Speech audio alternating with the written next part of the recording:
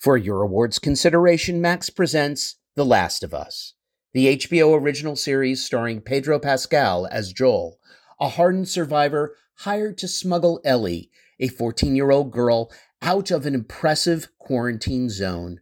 What starts as a small job soon becomes a brutal and heartbreaking journey as they both must depend on each other for survival. Don't miss the critically acclaimed series Empire Calls, a masterpiece, Emmy eligible for Outstanding Drama Series, and all other categories. The Last of Us is now streaming on Max.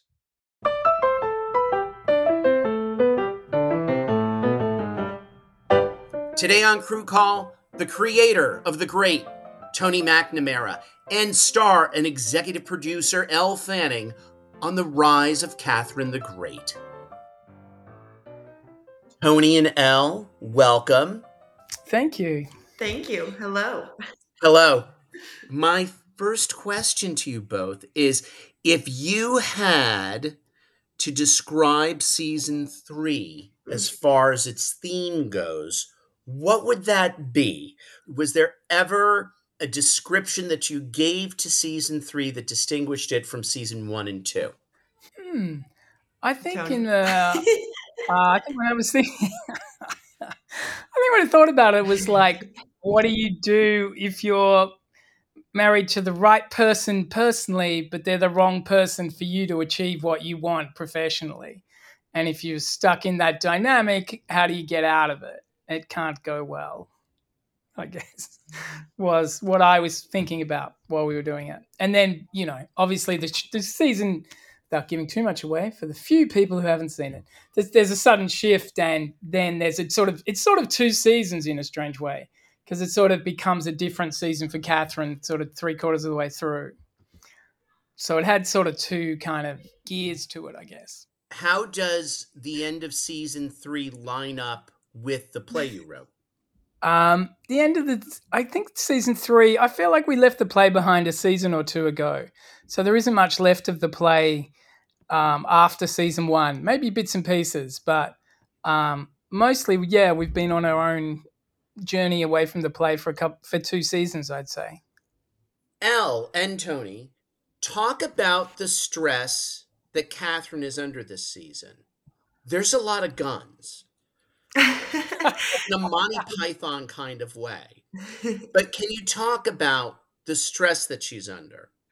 I think it's a lot of things, because I think her stresses change throughout the season in unexpected ways, and in ways that she could have never predicted. But we pick up the 3rd season literally a day after the last scene of the 2nd season, so you don't miss out on anything in that way. But the strain on Peter and Catherine's relationship is kind of bigger than ever, and they know that they love each other. They've confessed their love, but then also they've both done these kind of unforgivable acts to each other, but they're willing to work through that.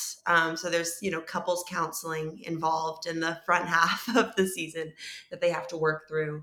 And also, I think grappling with ego, like especially in Peter's case as well, of, is he going to be okay being this stay-at-home dad?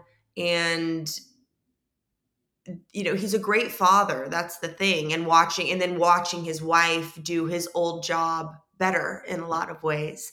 And also with Catherine, is she the right leader for the country, which I think she's been questioning. And that's like a growing feeling inside her throughout all 3 seasons. And I think that feeling now in season 3 is kind of really coming at her, because she always, she has such a beautiful ideas, and she's such a progressive thinker, and she wants to outlaw murder this season, which is, it's Russia's favorite pastime, so they're pretty pissed about that. But her goals are beautiful, but can she actually implement them? And I think ultimately too, can she implement them while being married to this person? Because it's, she desperately loves him, but then at the same time, she's constantly trying to change him.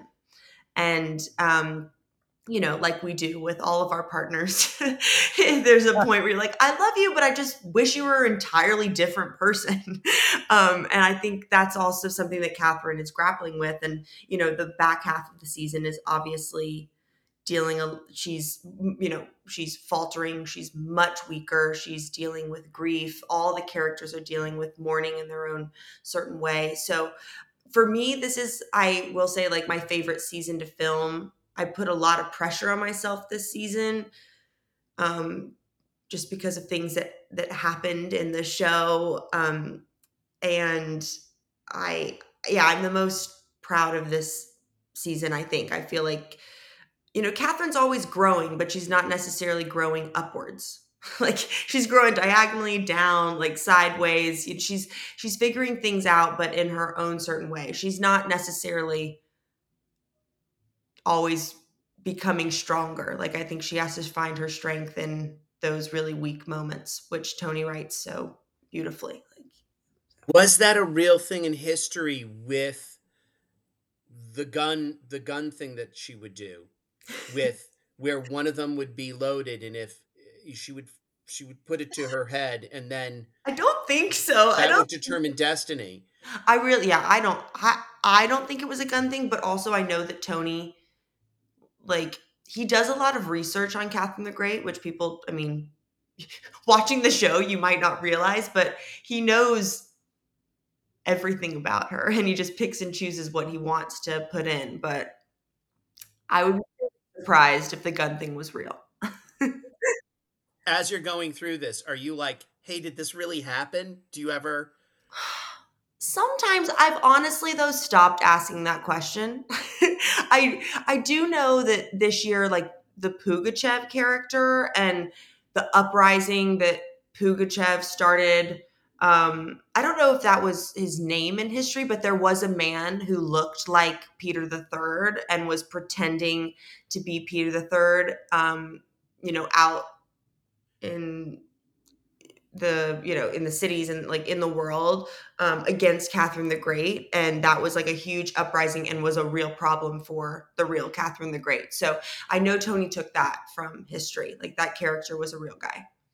How did you work with hair, makeup, and costumes this season to reflect the mood that Catherine was going through? You What were the changes? That's interesting. I haven't gotten that question yet. Very interesting. We have, I mean, a set kind of look for her, but I think she's definitely matured throughout the years. I mean, like, season 1, she wore a lot of, like, pastels and light blues, and kind of that showed her Germanness and, like, her youngness in a way. And we've since then kind of pushed her into bolder patterns and colors. And there's always a story behind each costume and hair choice and all of that. But especially this season, like, once, Peter goes, or, like, spoiler alert, but once that happens, she starts wearing his clothes, which was something that Tony and I talked about and something that he wanted to make happen. So I would wear all of Peter's clothes in mourning, and hair was very disheveled. I think in episode 8 also, I really wanted to look like I'd been sobbing for days and days on end. So I asked for these contacts that made my eyes look really bloodshot. And so in episode 8, they had some things made, and, like, I had these crazy, crazy eyes that made me look like I haven't slept in days. So that was a part of it. Less blush. And then at the end, I mean, she gets a haircut, so that's chopped off, and it's kind of like a rebirth and a new beginning for her, like a new chapter. But our like, the artisans on our show are just out of this world amazing. The wigs and the costumes and what they do. I mean, it's all from scratch. It's all handmade and specifically done for each person, and tells such a story. I'm like a toile. There was a dress that I wore that was like a bright toile this year, I think in episode 3 or 4. And it has, like, little memories from our show, like the dog with the parachute.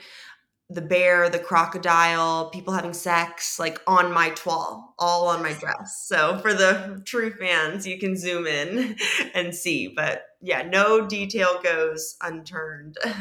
Can you buy that at Macy's? Yeah. I really want to get, I think that Sharon Long is who is our costume designer. She gave me a pillow in the fabric. I really want pajamas in the fabric. Think that would be Oh, cute. wow. Yeah. I'll ask Wow. her. Yeah. Now, you're an executive producer on the show. Yeah. How early are you brought into the writer's room? Do you bring ideas? On our show, the writing is never a question. Like, Tony is such a genius, and he also writes as he goes along. So we don't get all of our scripts all at the same time. We probably get maybe 3 or 4 scripts like before we start filming. Honestly, I think 2. It could just be 2 because we do block shooting. I don't know, 2 or 3. I mean, he obviously has cracked the season in his head, and he has he could speak to this better, but he has a general sense of where the season's going to go. But as we're filming, it's constantly tweaking. So I don't actually know how it's going to end. None of us do when we're filming it, which That's so interesting. yeah, and it also helps in the moment. For your awards consideration, Max presents The Last of Us, the HBO original series starring Pedro Pascal as Joel, a hardened survivor hired to smuggle Ellie, a 14-year-old girl, out of an impressive quarantine zone. What starts as a small job soon becomes a brutal and heartbreaking journey as they both must depend on each other for survival.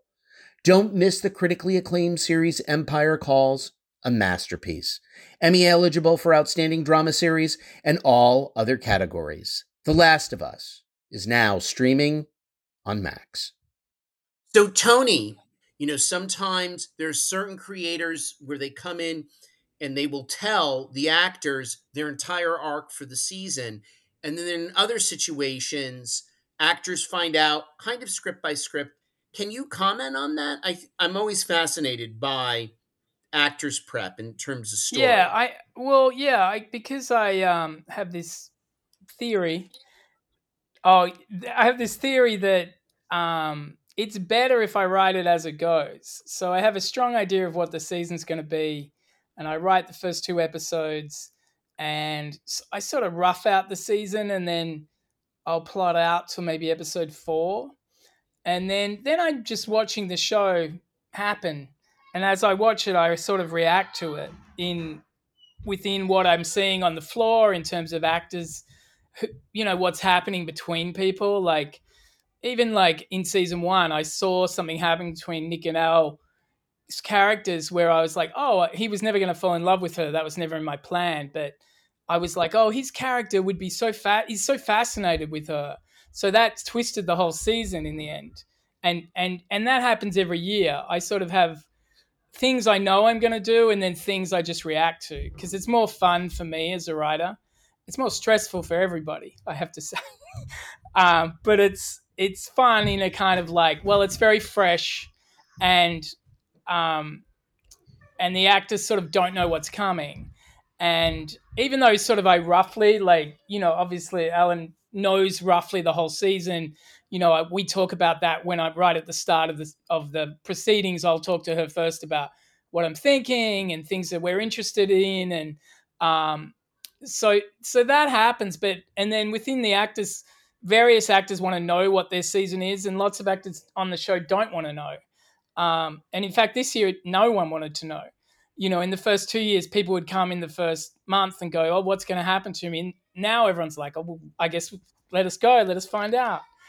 So yeah, that's the process. But I think it keeps it very fresh and organic. No one's sort of sure what's about to happen till a few weeks before we film.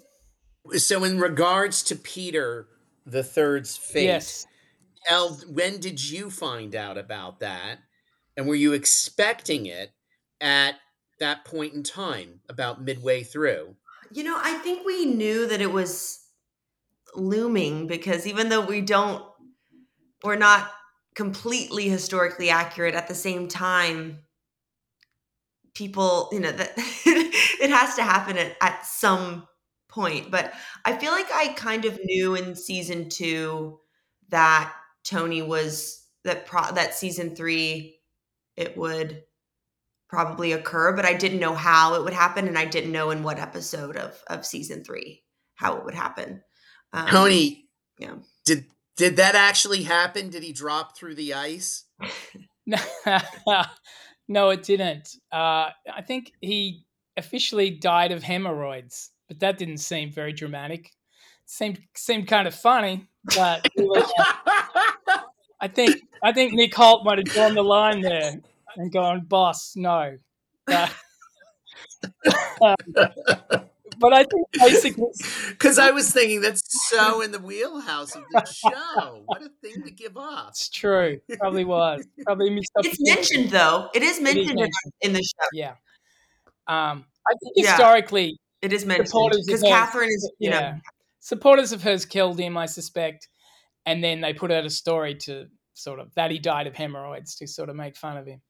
Um, but yeah, I think I wanted something a bit more grander and a bit more epic, and Also, was it true historically that there was a comet and she used that to her advantage to say that destiny says that, look in the sky, Catherine is the destiny of Russia. no, she didn't. But I think it was a good. It was That was yeah, that was clever. an idea we had of her in the season changing how she operates in a way, being more savvy about instead of talking down to people, thinking about how she can use people's sort of ignorance for her own advantage and being a cleverer politician in a way. And also, one of the writers just pitched the comet idea, even though they didn't know what we would use it for months until finally I went, we could use it for this. But So, that now did Peter the Third's court always play out like the Trump White House? Was it always like just you know? I mean, the only thing lacking in the Trump White House was revolvers, which is the case here in Peter the Third's court. I'm just curious. Was there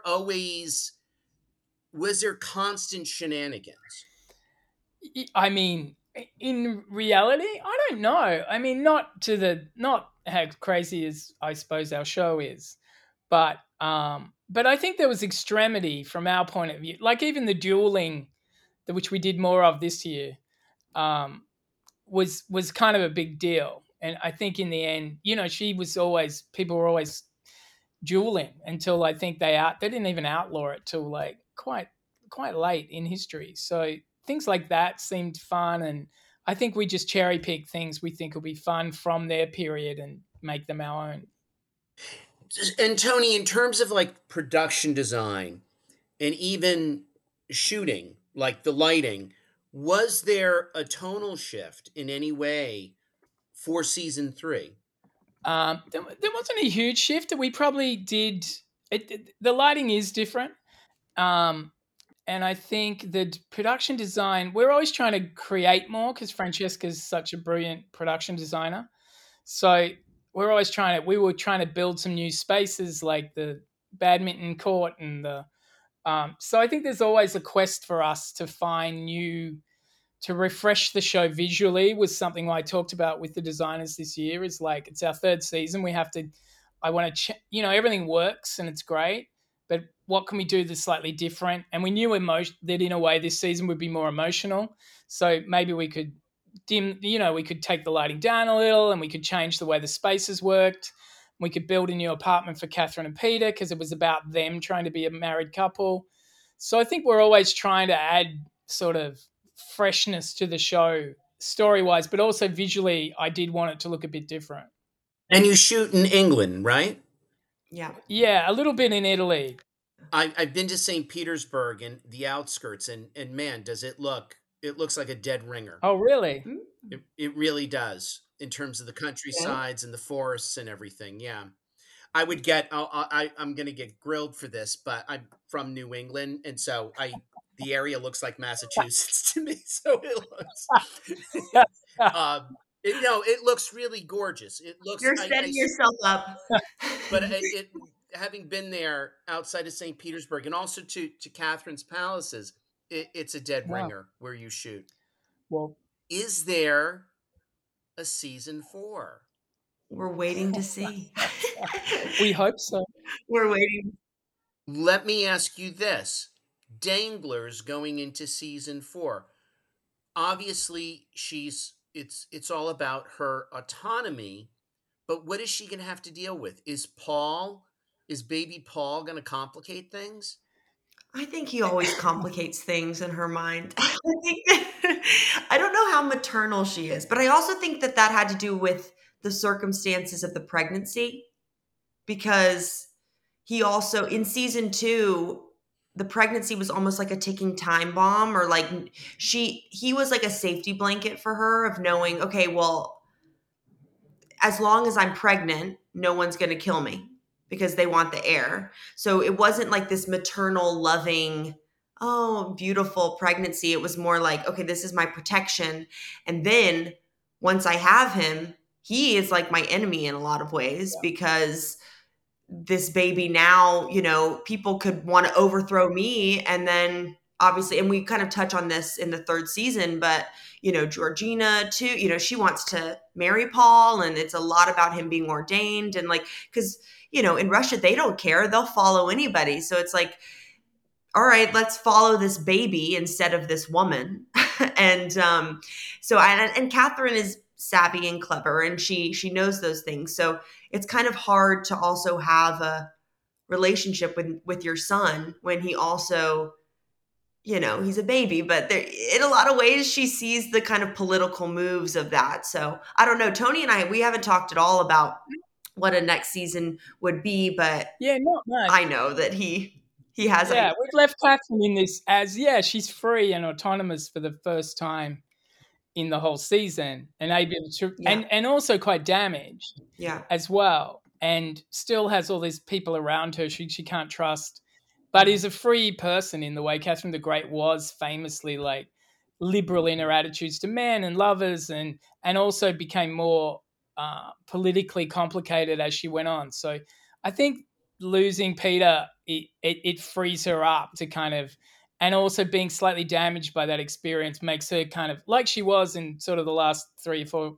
eps, a little more unhinged about what she might do, or much more unpredictable, and much more kind of like not what you would expect her to do is how she would behave, kind of thing. Mm-hmm. Mm-hmm. And I think she always like ruled from truth in a way, or she thought that to be a good ruler, you had to tell the truth and be an honest ruler. And like we know from probably every ruler in the world, it's like, yeah, it would be great to be perfect and honest and truthful all the time. But sometimes you have to say that comment was sent from God, and look, do you know what I mean? And manipulate the situation and kind of be savvier, which the older Catherine or the younger Catherine in other seasons would have never thought to have done that. She would have thought, I'm lying to the people. That's a terrible thing to do. But it's like we finally see her kind of stepping into her own and willing to do things that she never would have done before. And I also think, like being kind of unchained and like not held down by the relationship anymore. It was so sad. Like for me, I'm like, oh no, like Nick's gone and Peter's gone. I hate that. But it is a necessity for Catherine to grow into the true leader that she is and was in history. It's like, it has to happen. It's a part of her journey. Well, it's the great, so Pugachev could pull a Rasputin and just take the bullet out of his, his head. He did. That would be great. And you could do it.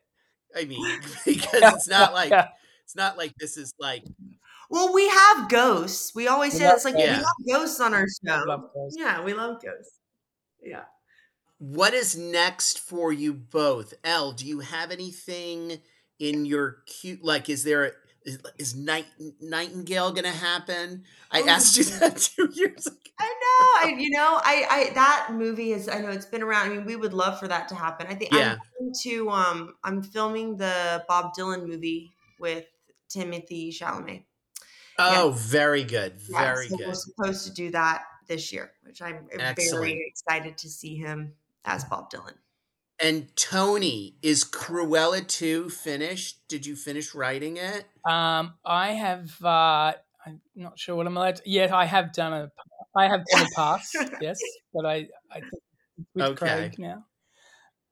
Poor Things looks so good, and I've yet to talk to Tony about it, but I'm freaking out over the look. It's crazy, huh? I've never seen him like I don't know. I mean, of course, that's what Tony and Yorgos do, but like just the style of it is so amazing, like futuristic, but also period, and like it's crazy. The green smoke, like coming. I'm so excited for that. It's the Tony McNamara multiverse. We're gonna bring in you. We're gonna bring back Emma Stone. Emma Stone from The Favorite and Rachel, and God, it looks so good. It looks, I mean, filmmaking wise, it's something. He's something else. And in this movie, I mean, he's such a great director. It's like, I don't even know how to describe it. It's like Fellini, but it's also him, and it's like just wild what he's done filmmaking wise. It's incredible. I love when Mark Ruffalo gets slapped and then goes, "Ow." He's so funny, Mark. He's so funny. It's like the funniest moment. He like looks away and like it's such a delayed reaction. He's like, "Ow." It's so funny. Yeah, it's great. Yeah, that comes out in September, so we're all very excited. Oh, wow. Tony and Elle, thank you so much. Thank you. No worries. Thank you, Andy.